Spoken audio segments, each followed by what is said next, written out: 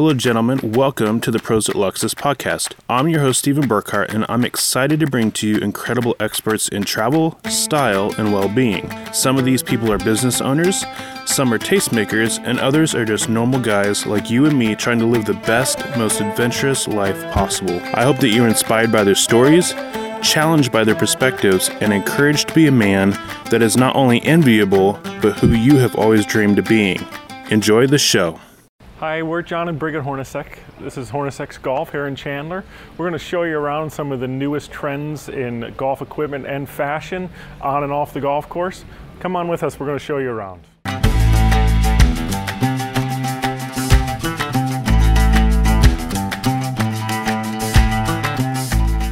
So we're over here at our super cool new repair shop. Probably the biggest and best thing about this store. It's pretty cool. We were discussing just golf in general, hanging out with the guys, you know, Saturday afternoon, Friday afternoon, having a beer, gambling a little bit, smoking a cigar. That's what I enjoy most about golf, is not just playing golf, but just hanging out with my friends, betting a little bit, have a little money on the line.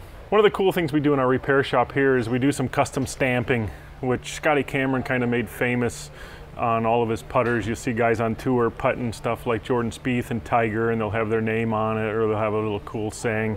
So we stamp our wedges here to anything anybody wants to say, politically correct or not. One of my favorite wedges that we've ever done for someone, it says, "Where is the booze? Is it 5 p.m. yet?"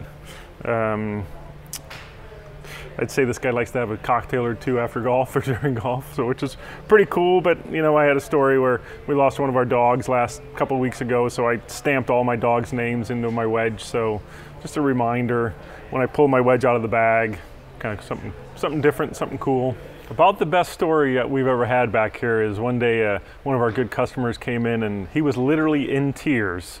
He had taken his golf clubs out of the back of his trunk of his car and put them out beside the back, and didn't realize that they were still there, and he reversed and ran over all of his golf clubs. He broke every single shaft in his bag and had to have everything replaced. Pretty much the first time I've ever seen a grown man cry over his golf clubs.